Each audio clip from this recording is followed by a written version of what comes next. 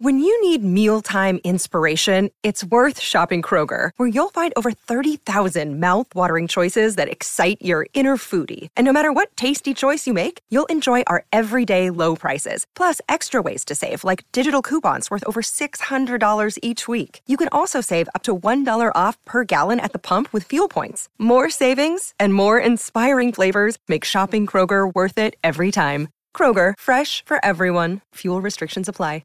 Hello and welcome to The Transfer Window, the podcast that brings you the news before it becomes news.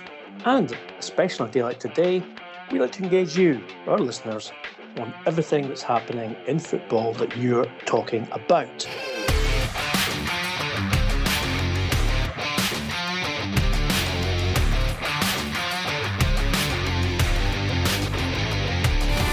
Of course, today is Your Questions Answered. I'm Ian McGarry, and joining me as always is Duncan Castles. And we have a very, very varied and very interesting selection of questions today, Duncan. I'm pleased to say, as always, our listeners come up with very interesting, intriguing and intelligent sources of debate for us. We're going to start with Heaven75 at Heaven752. And he asks, Duncan, if Lampard, with a transfer ban, has a chance to finish above Ole Gunnar Solskjaer, which club has the best chance to break into the top 4/top 6? Leicester, Everton, ? I think it's an interesting one this season because you look at how the teams have started. I think it's pretty clear it's going to be between Liverpool and Manchester City for the title, and probably a substantial distance between those two and third place.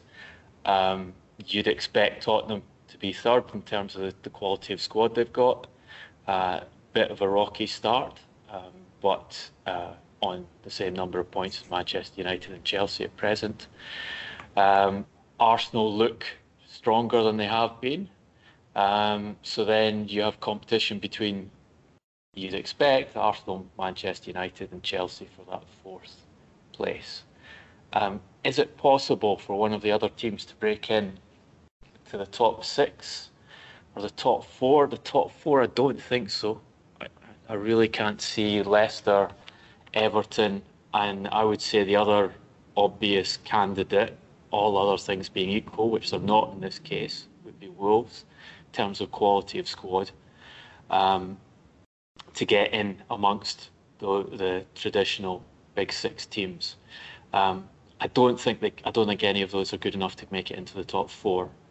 To make it into the top 6, potentially, because you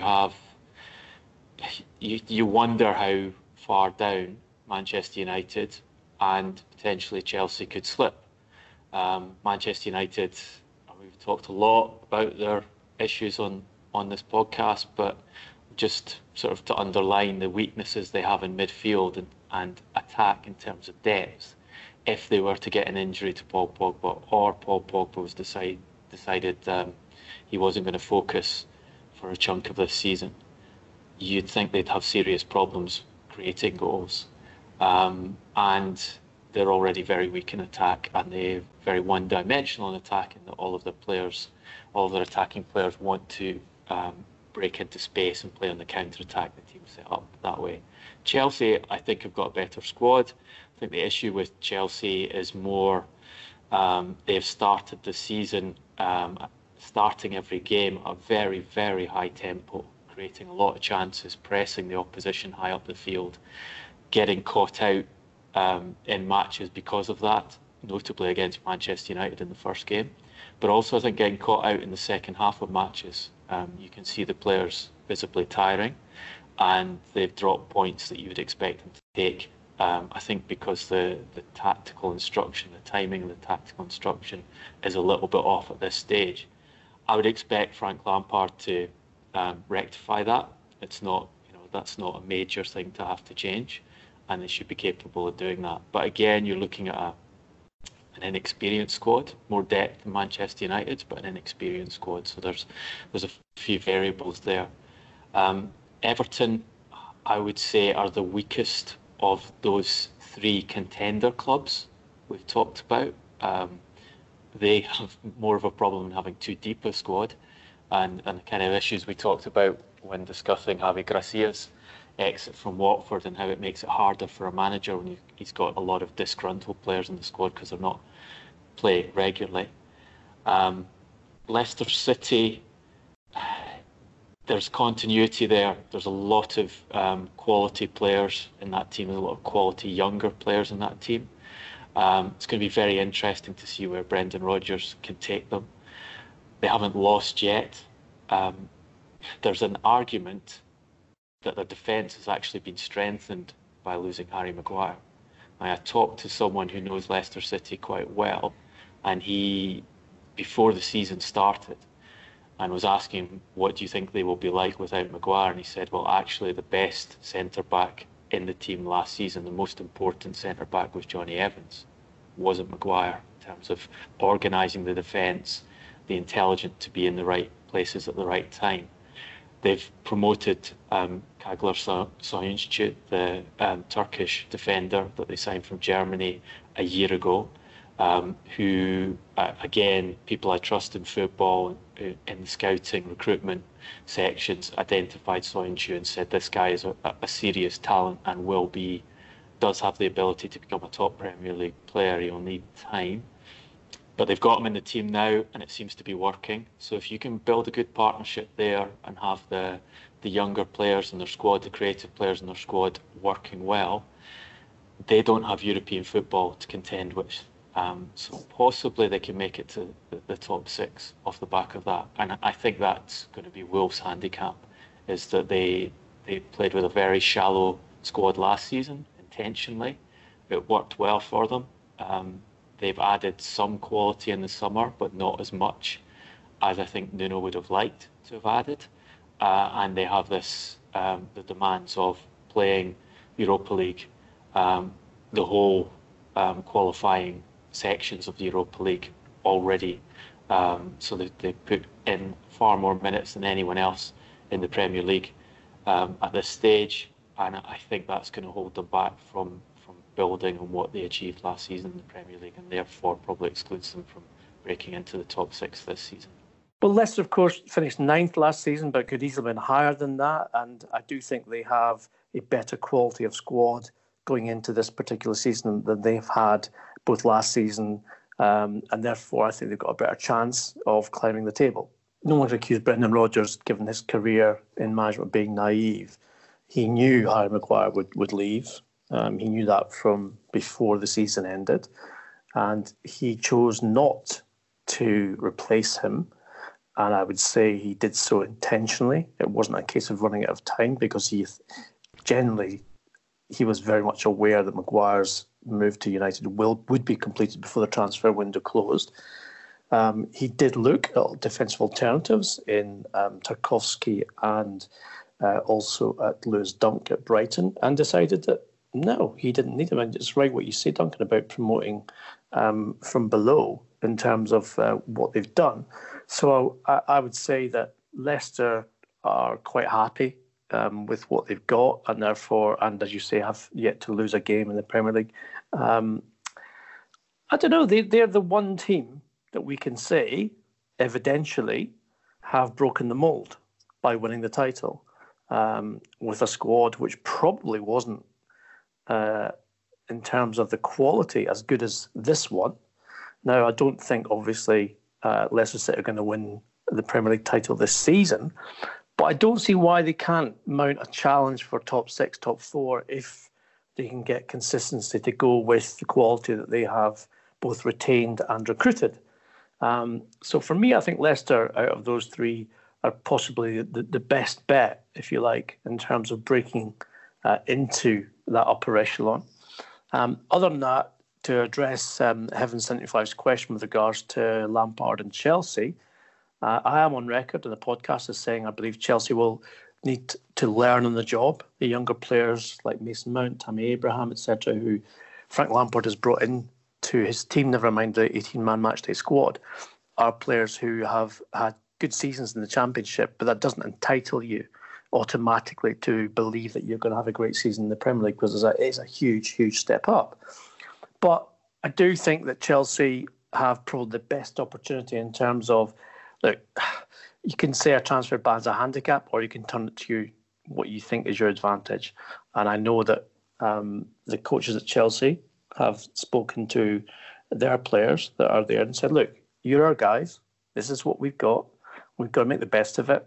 And therefore, you don't need to worry about us changing the staff in terms of the personnel in the dressing room, because we have a transfer ban. There's been a lot of chat that ban might be overturned for the January window, but I know that at Chelsea they're not talking about that at this moment in time. They're focusing on the players they have and achieving results with the players they have. And so far, results have been up and down, that's for sure. They've shown a bit of naivety in defending, and especially, as you say, Duncan, maybe a little bit of tiredness in the last 15, 20 minutes because of the way that they start the game on the high press and with a very high tempo, and therefore they seem to be unable to defend as well in the final third of the game as they do in the first two thirds of the game. However, I don't see that as being a massive disadvantage, because they'll learn from that as the season goes on. And I do think that, Chelsea, I'm not saying they'll make top four, but I do think as the season progresses, Duncan, that they will have more of a say, if you like, in terms of where places are and how positions finish in terms of the league table in May. So from top four, top six chances, Duncan, we go to Mark Seymour, who is at mseymour84. Mark, thank you very much for your question. This is an interesting one because in this day and age of statistical analysis and an obsession, of course, with statistical analysis at clubs with regards to player recruitment, player performance, and indeed team performance, Mark asks, on the quality of chances created and given away by each team in the XG, which of course is expected goals table, it looks rather different to the actual Premier League table. Do you think this is a true reflection of a team's performances in games? And I'm just going to point out to all our listeners, I'm just going to give you the top six, because obviously we are talking to you rather than explaining this to you in graphic. Manchester City are top of the expected goals table as of the 1st of September. Manchester United are second, Liverpool third, Chelsea fourth. Interestingly, West Ham and Leicester City make up the top six.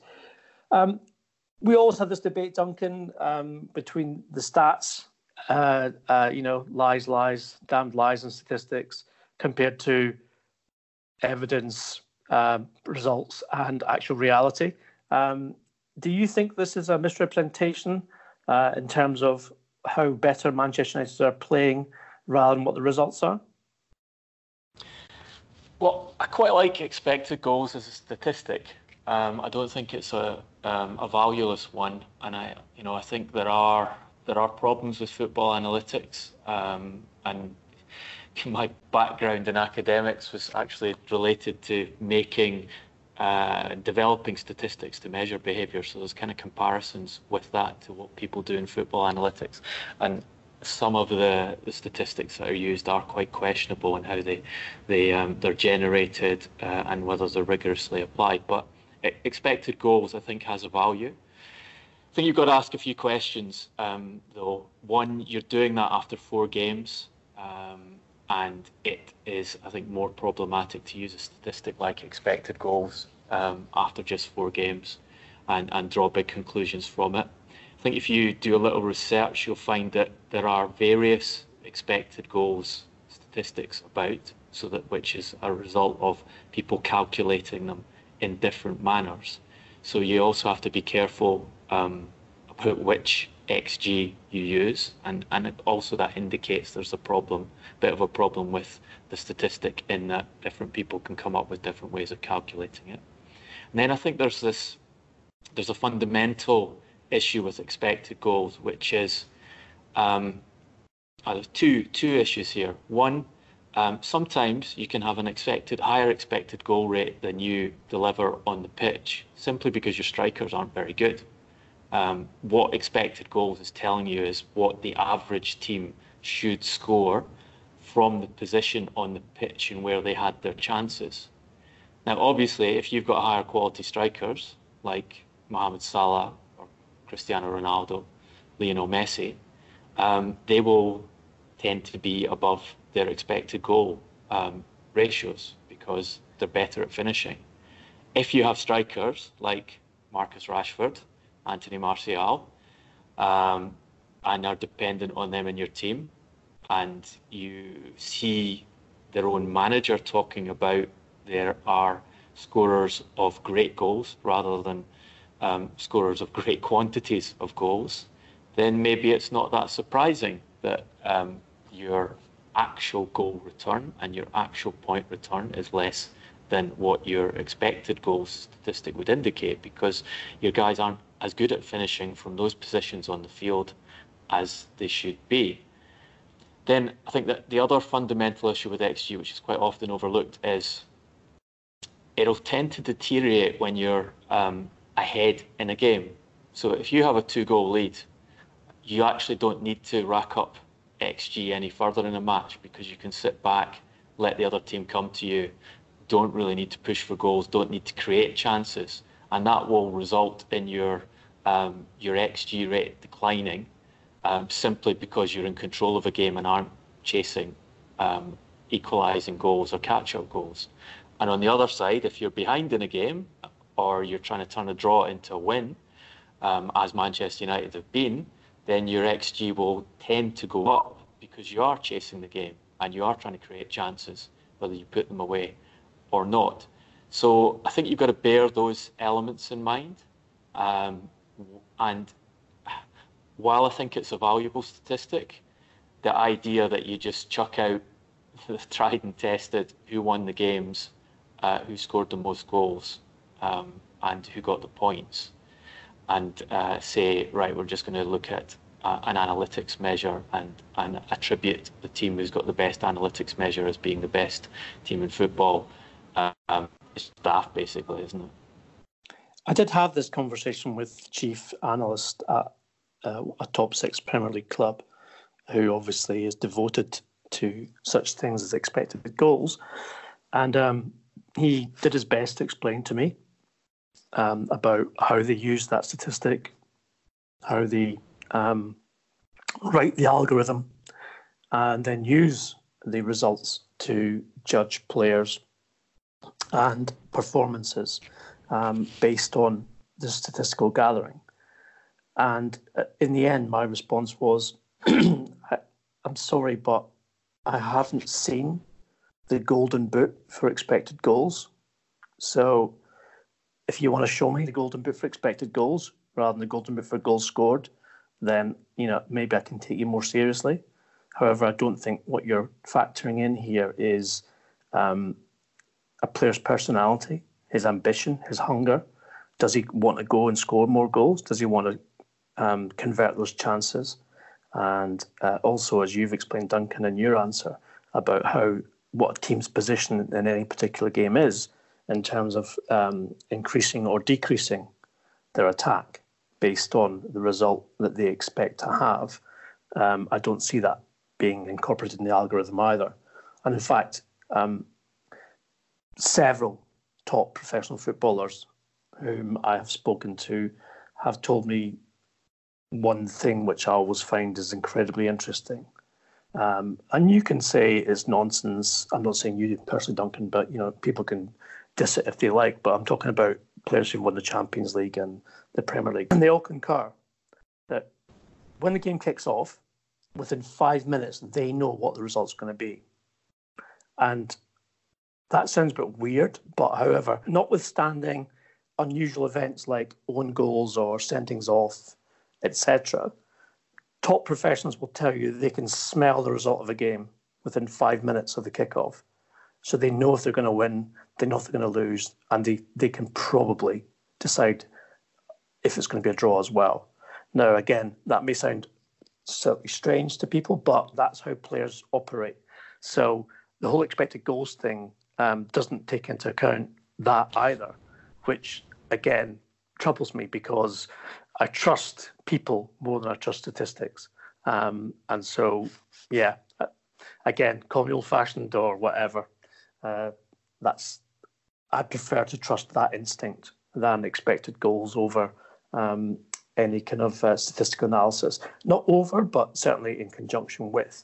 I think it's a good way of judging recruitment, because players who you're trying to sign need to have consistent stats to back up their performances. And if you've got a player who is very inconsistent, then that's the first thing that's going to be looked at with regards to your recruitment department and their recruitment policy, and say, well, this guy's unreliable. So we can't. He might be a maverick.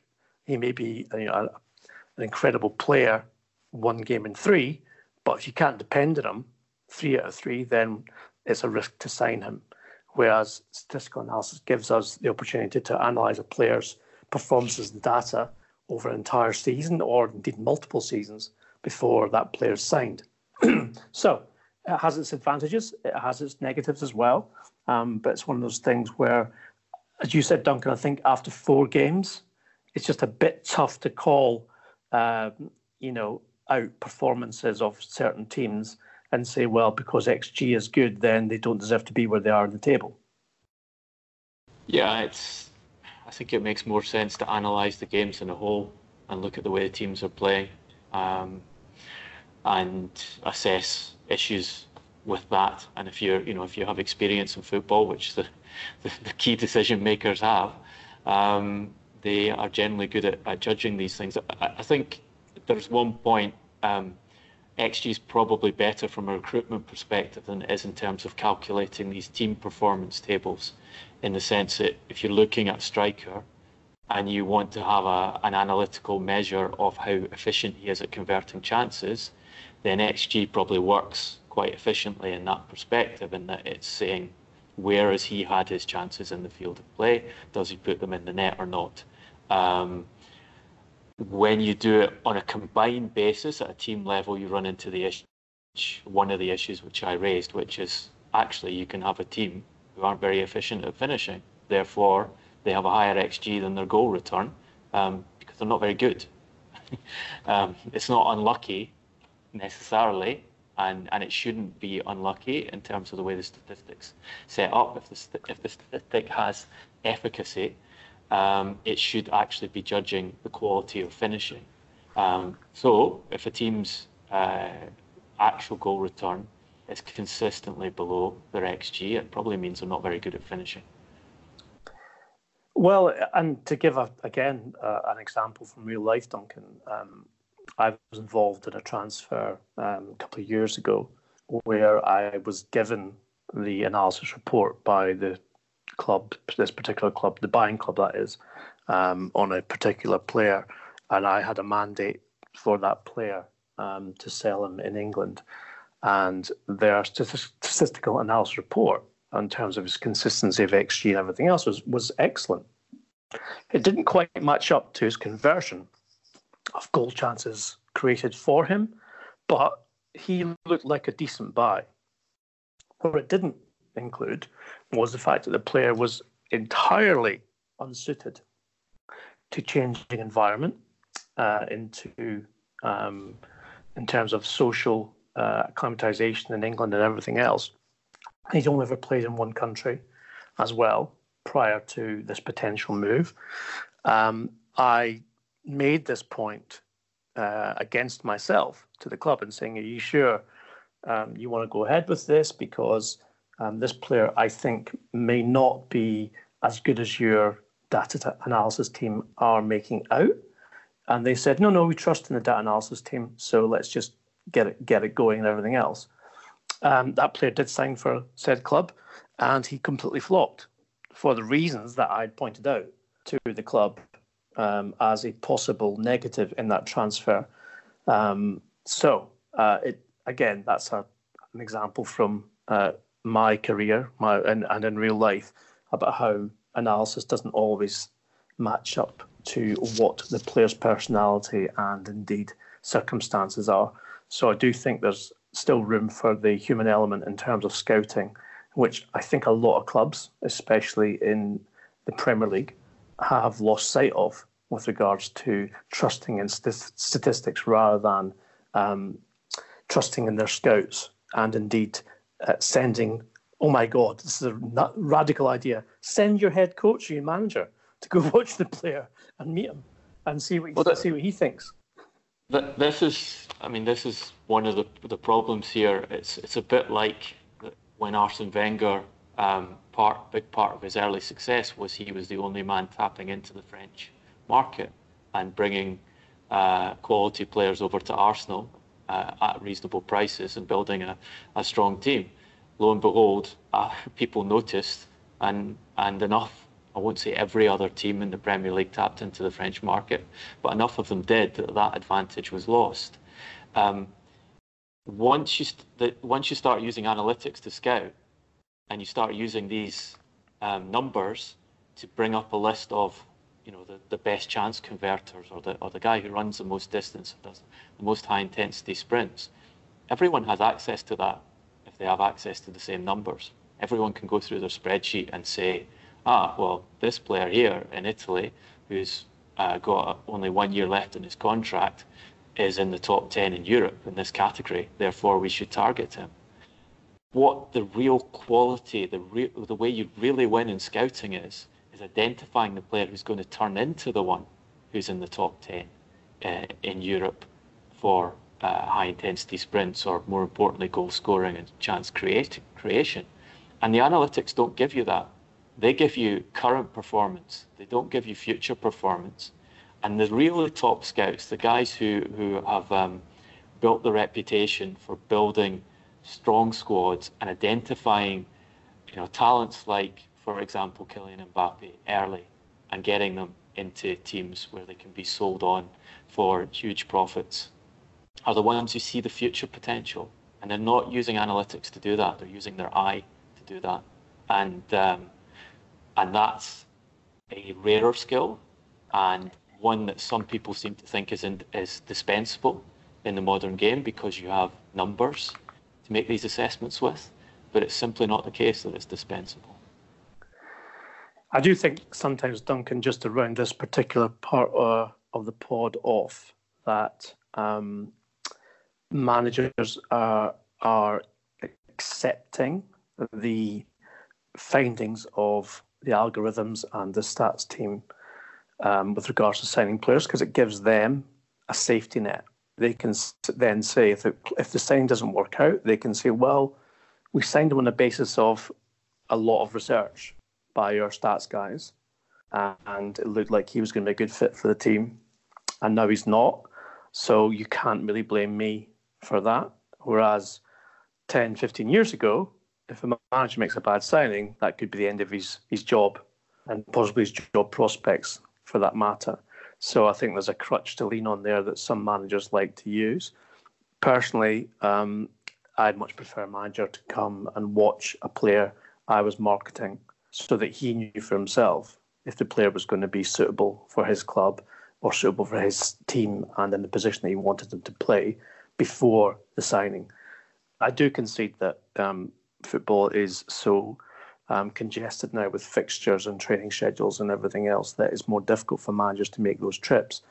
But I must admit, I feel more comfortable when a coach, or at least an assistant coach, comes to the player who is on offer to watch him play, wherever it is, and then, have a coffee with him after the game, chat to him, chat to his agent, chat to his family, whatever, and make a decision based on that personal interaction rather than just the analysis report that's been presented to him, which is more and more the way football is going.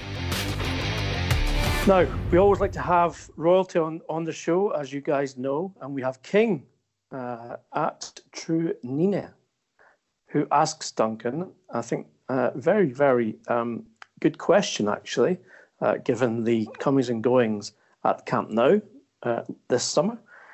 With Champions League to begin next week, do you think Barcelona have improved their team enough to win it? Well, Barcelona should have won the Champions League last year. They were in position to win the Champions League. They threw it away at Anfield.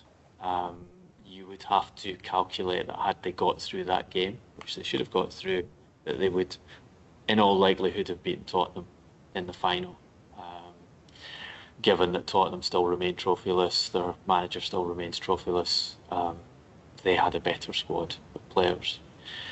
So what have they done in the summer? They've added arguably the best young midfielder in Europe, in Frankie de Jong, who scored an exceptional goal against Germany midweek in Netherlands European qualifying game against the Germans in Germany.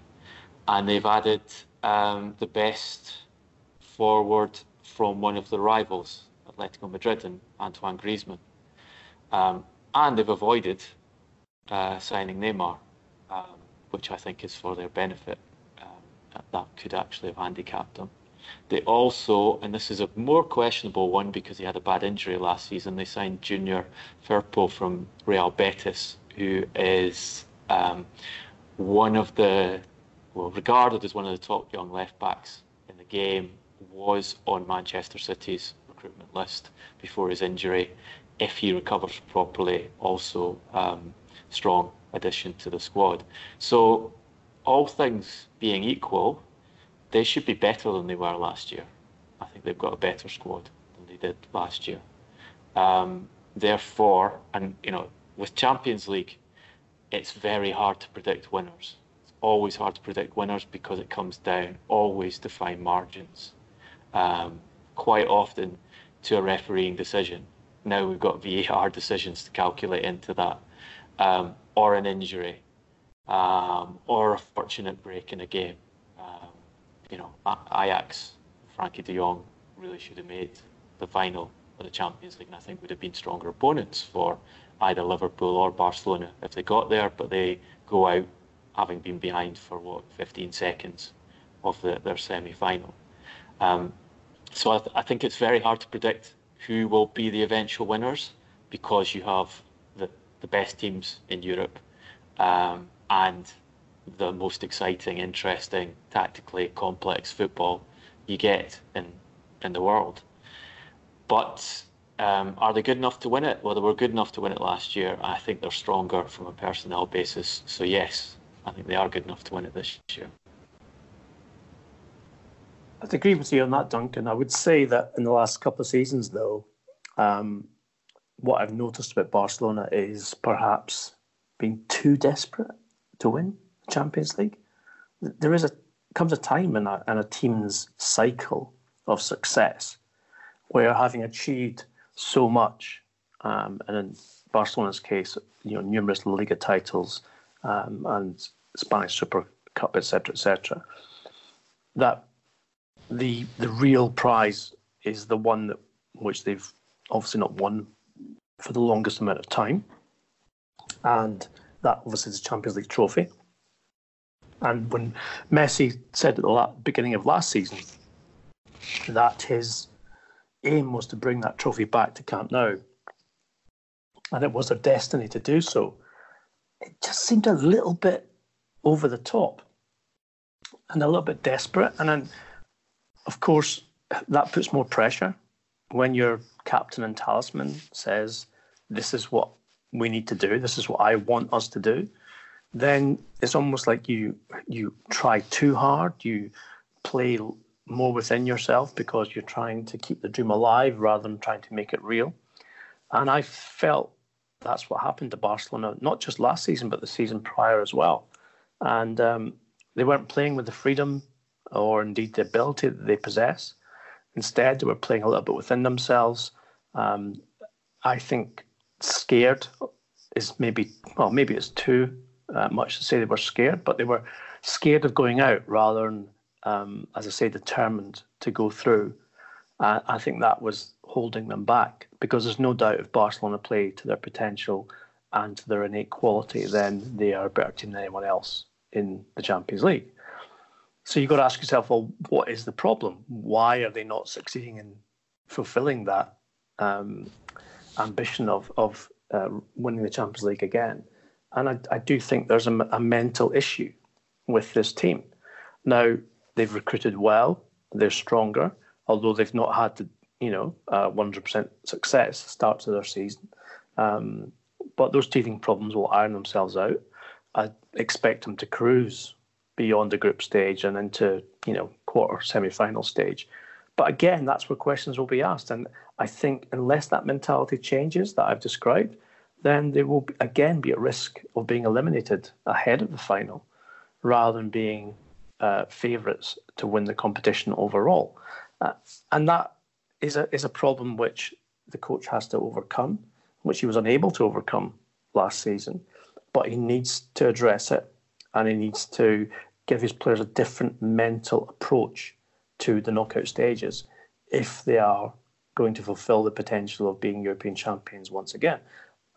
And I think it's going to be fascinating to watch them once they get out of the group stage and into the knockout phase again and see how they play. Because if they, as I said, if they play with freedom, with that liberty that, thrills everyone when they are attacking at will, then yes, they're odds on to win it. But I just can't see that right now. And it's something which has to be addressed and overcome before I think we can truly say that Barcelona are the favourites. And of course, they're bookmakers' favourites, but I just don't see them being favourites right now. Well, if it's about being scared, then you'd have to say that signing your good friend Antoine Scaredy Cat Griezmann Scaredy Chat. Indeed. Well, he's a scorer of great goals, but is he a scorer of important goals? Well, he has been for Atletico, certainly has been for the France national team. Let's see him step up and get out of the Scaredy Chat shadow that has been cast upon him by the Transfer Window podcast. And speaking, indeed, of Champions League,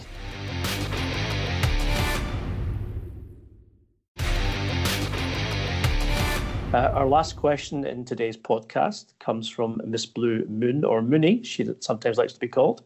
And she asks Duncan, do you think a reasonably long expulsion from the Champions League by UEFA, obviously, for Manchester City, would serve to create friction between City fans and the club's owners? Now, we should obviously explicate that, and that would be obviously under the circumstances where City were had a Champions League ban imposed for financial fair play and obviously breaking the regulations of that, which Champions League ban would be the obvious punishment. And of course, the fans might hold the owners accountable for their actions in going beyond the regulations of financial fair play. Now, interesting because, as we both know, Duncan, City fans are very anti-UEFA after other sanctions were inflicted on the club for similar offences. They turn their backs and boo the Champions League anthem. They don't even fill the Etihad Stadium on certain occasions when Champions League fixtures are played. So do we really think it's realistic that fans will turn against the Mansour al-Mubarak regime should they get a Champions League ban? Well, it's always difficult to talk about fans because you will have, you're obviously going to have individual fans with differing opinions. And there have been Manchester City fans who've been vocal in complaining about the current ownership. They're in a minority. But there will be those fans, and I would expect certain fans, if Manchester City are banned by UEFA, there would accept that it was Abu Dhabi's responsibility that they'd been banned from the competition and would be critical of Abu Dhabi because of it. However, I don't see that being the majority of fans for the reasons you've identified. They are, as a group, on average, very much anti-UEFA. They feel UEFA has been biased against them and victimised the club. And the narrative around this investigation and the sanctioning of Manchester City is that it would be unfair on the club and it would be a targeting of the club. And therefore, I think the defence lines are, they're already drawn. So I think you just look through the history of this when these stories were coming out that UEFA were investigating. Something we talked about in the Transfer Window podcast very early last season. We we said this is serious and there is pressure from other European clubs that they'd be banned on this occasion, you would get, a chorus of responses. When's it actually happening? You say this is going to happen, but UEFA haven't announced anything. And lo and behold, a few months down the line, UEFA announce it. Now it's gone further. Now it's at the adjudicatory chamber stage. And if anything, I think the resistance has grown stronger. So I don't think this would be damaging to Abu Dhabi and the relationship with the fans. And I think if you go and look at Khaldoon Al-Mubarak's end of season interview, where he was specifically referring to La Liga president Javier Tebas, complaining about Tebas bringing ethnicity into the discussion when actually Khaldoon Al-Mubarak was the first person to bring ethnicity into the discussion. He was the one who was talking about it. Tebas hadn't. Where you have lots of discussion of UEFA sanctioning and what their transfer policy had been, and him arguing that they hadn't broken transfer records.